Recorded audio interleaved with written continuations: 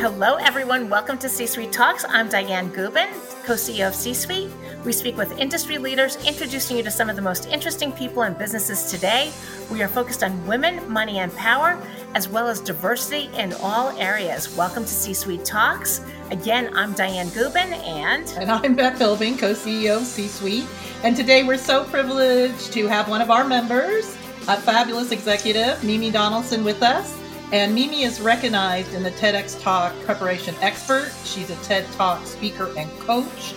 She's a keynote speaker, prep coach, pitch coach, and a marketing speech coach, and has amazing career behind her. So welcome, Mimi, to C-Suite Talks. Thank you, ladies. I am thrilled to be here.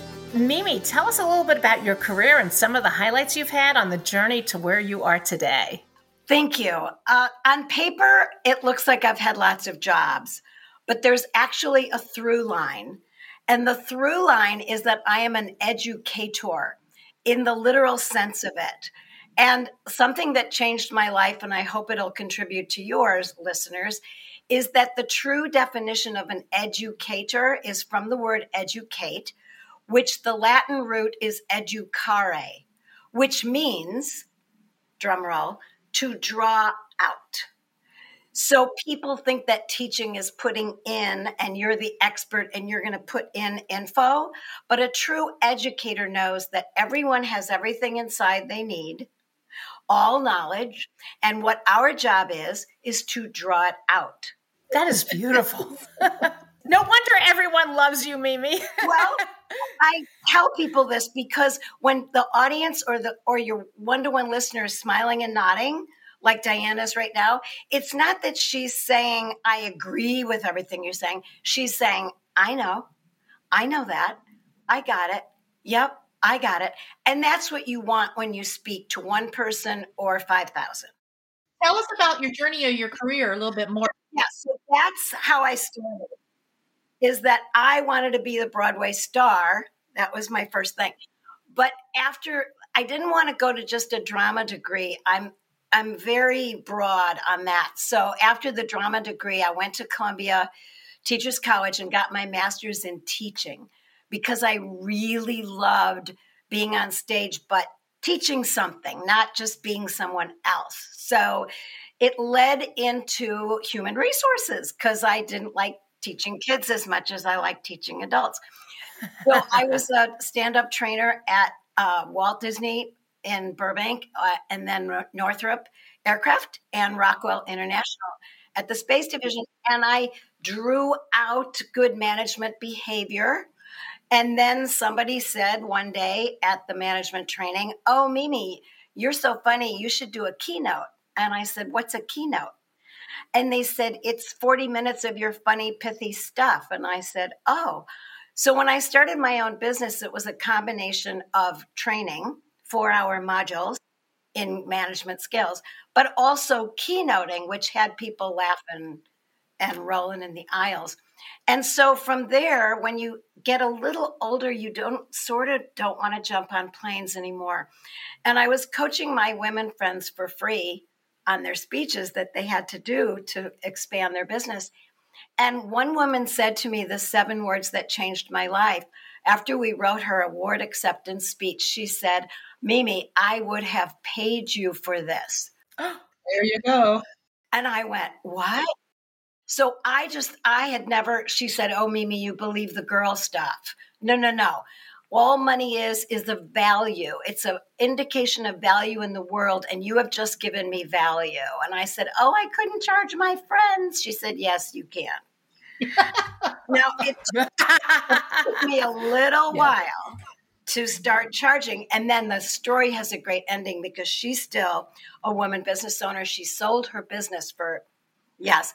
And then she has to do award acceptance speeches now because she's such a successful entrepreneur who sold her business. She comes back to me 13 years later and says, okay, I'm ready for my TEDx talk. And I said, well, Janet, I'm going to have to charge you now because of what you said. I know.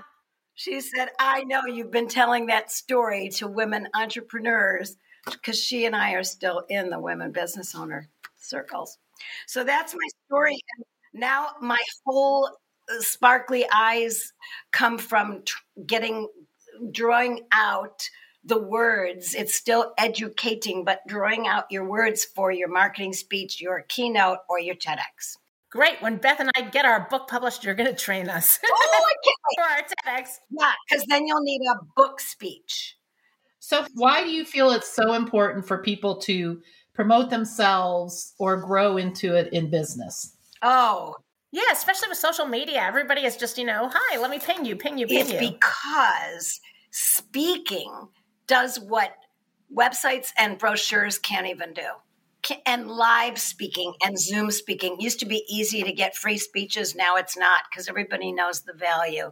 The two things you're going to get is that, number one, you're going to get trust from the listener because you're in front of a group. Someone trusted you to be in front of the group. So it's instant credibility, like a book. And the second thing that a book can't do, that's why you need a book speech, is the sparkly eyes. You can be excited about your business. And one of the things I tell people is no one's going to be more excited about your business than you are. So you have to find the words about your book or your business that excite you so that you can excite your listener. And those two things, you cannot do that anywhere but on the Zoom or in person. Wow. So Mimi, so many people are afraid of public speaking. Honestly, it's like, wouldn't people rather die than public speak or something like that, right? Yes, it's number one fear. Death is number 5. Yeah, Seinfeld joked about that. But it's true. I used to start my speeches that way. Here's the 4 words that I told this amazing woman who had a 501c3, beautiful, one of my first TEDx talker clients. And she said, "Oh, Mimi, I hate talking about myself. And I'm so nervous when I have to talk to other people." And here are the 4 words that she said changed her mind about that. And I said, "It's not about you." And she went, "What?" I said, "If you were delivering your speech into a mirror, you could be justifiably nervous. Oh, my hair, my eye, but you're not delivering into a mirror. This speech is not about you. It's about them." She said, "Oh, can I use examples that aren't me?" I said, "Absolutely. You can talk about the success stories of this wonderful charity and this wonderful program." Oh, she was so relieved. And then I realized that that's how to tell people about nervousness. It's not about you. If you are focused on having the listener get your message, you're involved in them and what's going to get them to get it. So I have a question for you. Now with all the social media out there and everything that the emerging leaders and the young workforce is dealing with, how do you take how they're so used to very casual, talking and all the platforms and everything, and how do you change them so that they are keynote ready? So that they're what? Keynote ready. Well, you get practice now because there's reels and there's always, you have to be casual. And notice I'm talking right into the white light, even though you guys are down there, because that's the camera. And I always say that you speak in the right order. And this is the most important part because it's not about you, those famous 4 words. What's it about? Oh, it's about answering the questions in the listener's mind as they come up, which is how we write every speech for you, whether it's your marketing speech, your book speech, your TEDx. It's what are the listeners doing first? And this is the image I love, which you can get because you'll never forget it. Here's the listener. Let's say it's the most unwilling listener ever. Or it might be a listener like this. But what's in both of their heads? What is the thought? What do they want to know first? Well, picture a thought bubble like in a cartoon. And in the thought bubble, it says, "Why should I listen to you? What's in it for me?" That's what they're asking. Oh, that's scary. So that's why your first 2 or 3 sentences has to be about their need, their problem, their situation that you have an answer to. And that's why they should listen. Oh my gosh. Beth, have we messed that up at all? That's why my famous, another 4 words, lead with their need. Now, here's where the research comes in. What do people get out of working with you? That's what you lead with. I have a thing about speakers who get up in front of a room and say, let me tell you my story. And the audience says, I could care less. I don't care about you yet. Not yet. Okay. There's a place to tell the story when they ask, what's your story? But that's not what's in their mind first. First, you got to say, I got you. And then they answer back, I got that you got me. That's what's speaking. That's why it's different from an article. And it's not an article you read out loud. That's another Mimi phrase. We speak in dashes. And so when we write a speech with somebody, when we write I draw it out of them, we write it in dashes and phrases and not big, long sentences with big words. Some of your book that you're writing will be great to read, but it won't be speaky. It won't be speech worthy. There'll be mountaintops in the book that are speech worthy, that people go, wow, okay, you got me. And then we'll pick those out. Oh, that's good. So you're talking about the order of writing. Can you expand on that when you deliver your speech? What's the right order and why does it matter? You answer, lead with the need. And the purpose is, it's not about you. Remember, it's not about you. Purpose is to get your listener to go like this. Oh, she seems worth listening to. Okay, they lean forward. And then the next thought bubble in their head says, so what you got? What's your solution? You know where I'm at. Like right now, the TEDx talkers are talking about the workplace that's hybrid. Right. And it's driving some people crazy because it's not like it used to be, but it's not like it's going to be. And so that's the situation. And the audience goes, yeah. Well, then they want to know your solution. And it's probably in the homepage of your website because it's the mission statement. It's like what you do. But don't lead with it because people want to know if you know them first. So I got you. I got that you got me. I got that you got that I got you. That's a speech. And so the third, there's an order. So after they go, okay, you got my need.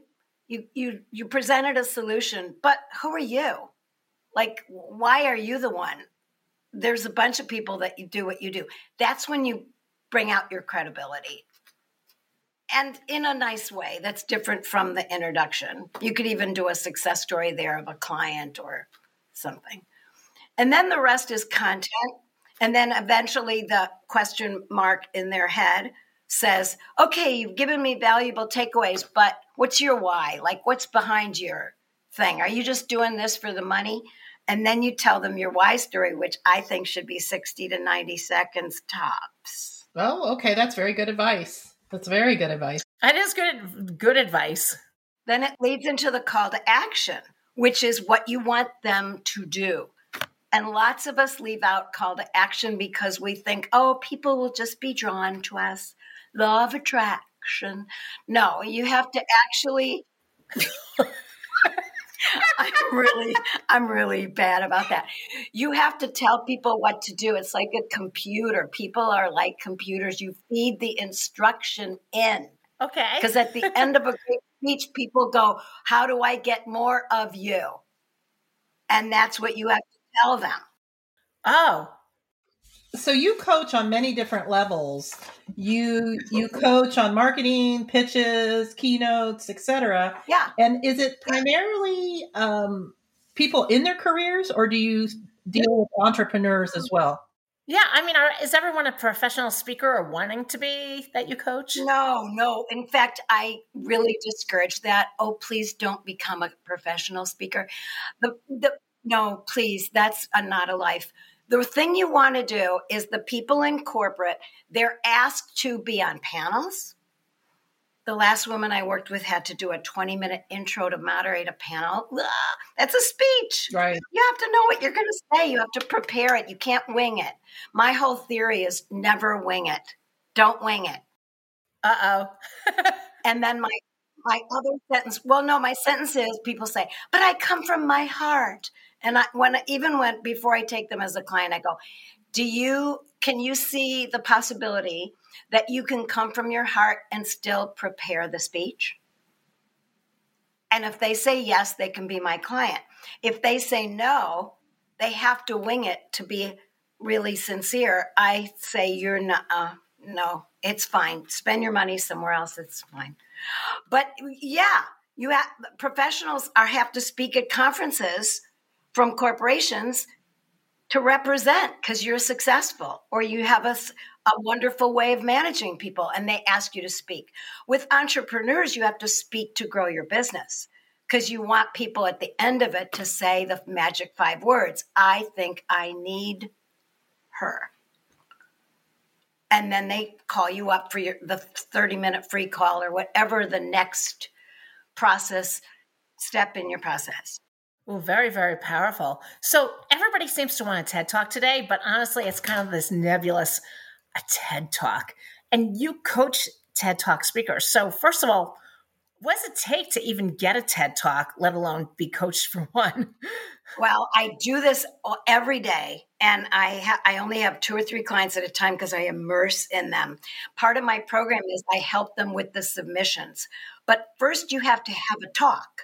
You used to be able, in 15 years ago, before TEDx came in, you used to be able to, say what you're going to talk about, a little outline, fine. And then you had to video the whole thing and send it to them.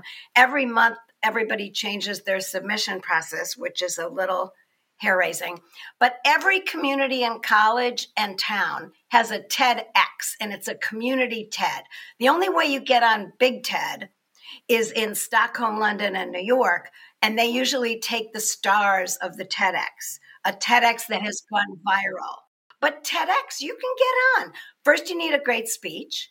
Then you need to ask the submission guidelines, and they're beginning to universalize, if that's a word, the application. They're beginning to. It used to be that every little TEDx had a different application process. Well, what makes a great speech for a TEDx that I want to say almost hasn't been done yet, right? Okay, here's what I tell people. Your TEDx is a combination of your dues-paying activity that answers a need that people have right now. That's what TED is all about. And the 3 categories of need are, number 1, how to make lots of money. That's people like Bill Gates talk about that. Number 2, health and wellness. That's the second category. And that's usually now, it's so picky that now you have to have an MD. Or one of my clients was given like 8 months to live and she's now on her 15th year. How did she do that? Okay, so you can do that kind of story. And the third category is real amorphous, which is communication, which is how do you get people to do what you want them to do without killing them? So it's things like leadership, relationships, communication skills. It's all that doesn't, but that's where most of the categories come in. But you don't have to be the expert, but you have to be an expert. You have to have a unique take on the subject, but that's from your dues paying activity. So my unique take on my subject, how to speak in front of people to get results, is that I've had 30 years of keynoting. Audience biggest one was 17,000 people. Yes, celebrities I've spoken with. So that's my claim to fame, and that's my dues paying activity. So I can really help people present in front of groups. So dues paying activity, helping a need right now. And my need would be communication. That would be the category. Okay. Oh, that's very interesting. Very, very, very interesting. So circling back, all right. So we had started talking. Do you, when someone introduces you, I'm about to give a speech. Do I need someone to introduce me, or should I just go introduce myself? Especially on Zooms, what is the best thing, especially for me and Beth, who feature so many, I want to say, people in the community to speak. Yeah, what's the best thing for us to do to make it easier for our speaker? Well, demand that they give you an introduction that's written out, double space. And the reason that you have an introduction written out is that the introducer, number 1, gives credibility because it's somebody in the actual organization that asked you to speak. But number 2, they can do your first call to action. So at the end of the introduction, they can say, you can contact Mimi at, her website. And number 3, they do the boring bits. You don't want to get up there in a speech and say, I've had a long history of speaking, and the reason is that I worked at da-da-da. You don't want to do the boring bits. Let them do where you got your master's or PhD. Let them say that you've written 3 books. Let them say that. Let them do that so that when you get up there, you look out and you lead with the need of the audience. You don't have to tell about yourself. Oh, that's great. That's brilliant. So and I have an introduction template that I work with my clients. There's a certain order to how the audience wants to hear an introduction. For instance, you lead with your most famous thing. So when I was speaking, my introduction, now I don't have to have an introduction because I'm not speaking, but Mimi Donaldson excites, educates, and entertains audiences all over the world. She frequently shares the stage with prominent keynote speakers such as, and then I would name the 3 that were current. Mimi, go through what are the top things? So, because what we get a lot is we get these bios, right? And we try to draw out what we need. Oh gosh, a bio is completely different. A bio is like, it's boring. It's boring to read and you don't want to read it out loud. An introduction, you lead with your most famous thing. Then the second paragraph is before starting her own consulting business, Mimi, da-da-da. So then you do like your past because the audience is now asking, oh, what'd she do before? Okay, then the next thing the audience is asking, where'd she get her education or credentials? Then you say, Mimi got her master's degree if it's credible.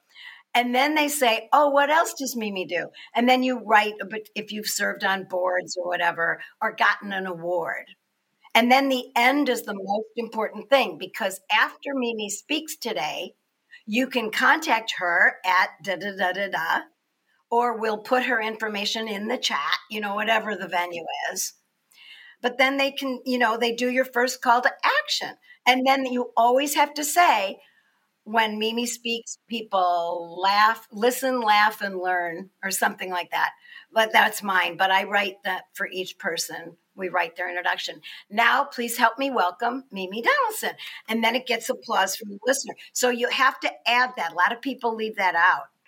And they just expect people to get to the stage and the audience feels so awkward. They don't know what to do. I tell you, you have to tell the audience what to do every moment. And so please help me welcome to the stage or whatever to Zoom, Mimi Donaldson. That cues them to clap. And at the end of your book speech, you will say, thank you at the end. So they'll know now it's time to clap. Yeah, that's very good. I mean, seriously, these little things, audiences get confused and then they don't like you because they feel dumb. Yeah. Don't make your audience feel dumb. Educate them every step of the way so they feel smart. Remember, education is drawing out. You want to draw out the best of the audience so they say, oh, we need to work with you. That's fabulous. So, Mimi, how do people learn more about you and how should they contact you? Yes. And what is it you offer? Because you offer so much. So what are some of the programs you do? Well, this is the call to action part, and I love it because I offer a 30-minute free call, which is really fun for me because I get to research you before and I look at your website. I do all this stuff to, like, if you want a marketing speech or TEDx, depending on what you want. I do a lot of research because it's fun for me. I'm a nerd with research. And then I get on the phone with you for a half hour. You get value. But we talk about if we're a match to work together. And sometimes we're not, but sometimes we are. And so 30-minute free call, and you just email me at mimi@mimidonaldson.com. Real easy. My website is mimidonaldson.com. You can get there at the free call through there. You can schedule it. And then I'll send you my Calendly link, and we'll have a great talk. That's fabulous. Well, we want to thank you, Mimi Donaldson, TEDx Talk preparation expert. And we're so happy you told us and our listeners how to get a hold of you. So thank you for that. Right. You forgot TED Talk expert and C-suite member. My favorite group on earth. You guys you run a great meeting. Yay! We want to thank our sponsors, Google, Paul Hastings, City National Bank, Manette Law Firm, Interpublic Group, and Amplified Professional Services, which is an executive search and IT consulting firm. So thank you for listening. And Dianne, why don't you wrap it up? Right. Come join C-Suite at www.csuite.org for more podcasts from us. Hit the subscribe button on Apple, Spotify, and everywhere you find your podcasts. Be sure to leave us a good review. We really appreciate that. Follow us on all sorts of social media. We're all over LinkedIn, Twitter, Instagram, and we love hearing from you. Send us an email. Beth, I'm giving them your email address, which is beth@csuite.org. And do check out our website and come out to some of our events. Be active. Thank you for listening. Thank you, Mimi. Thank you, Beth. And we are complete.